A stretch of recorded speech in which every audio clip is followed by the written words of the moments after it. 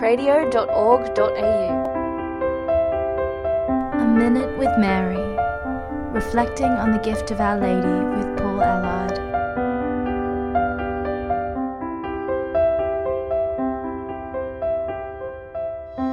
When we read the Gospels, we may be tempted to reason that since we only find recorded a limited amount of what Mary spoke, perhaps we could justify not accepting her significance and importance. But Mary's greatness is not found in what she says, but the fact that at every crucial moment in the life of Jesus, Mary was also present. In the Gospels of Matthew and Luke, we read about the infancy stories of Jesus. Did you ever stop to think where the evangelists got these stories from? The only person who was around to recall those stories was Mary. She would have had to share these events for the evangelists to even know they happened.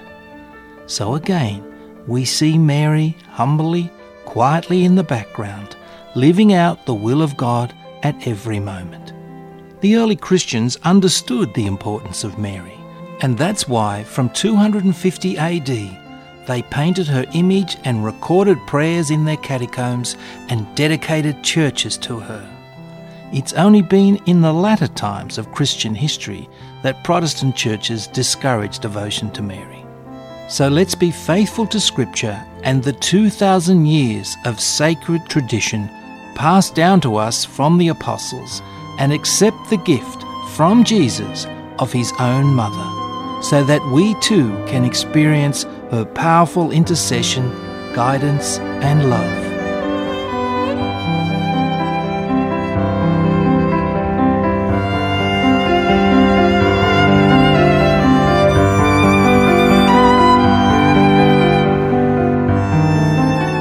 I'm Paul Allard, and you've been listening to A Minute with Mary.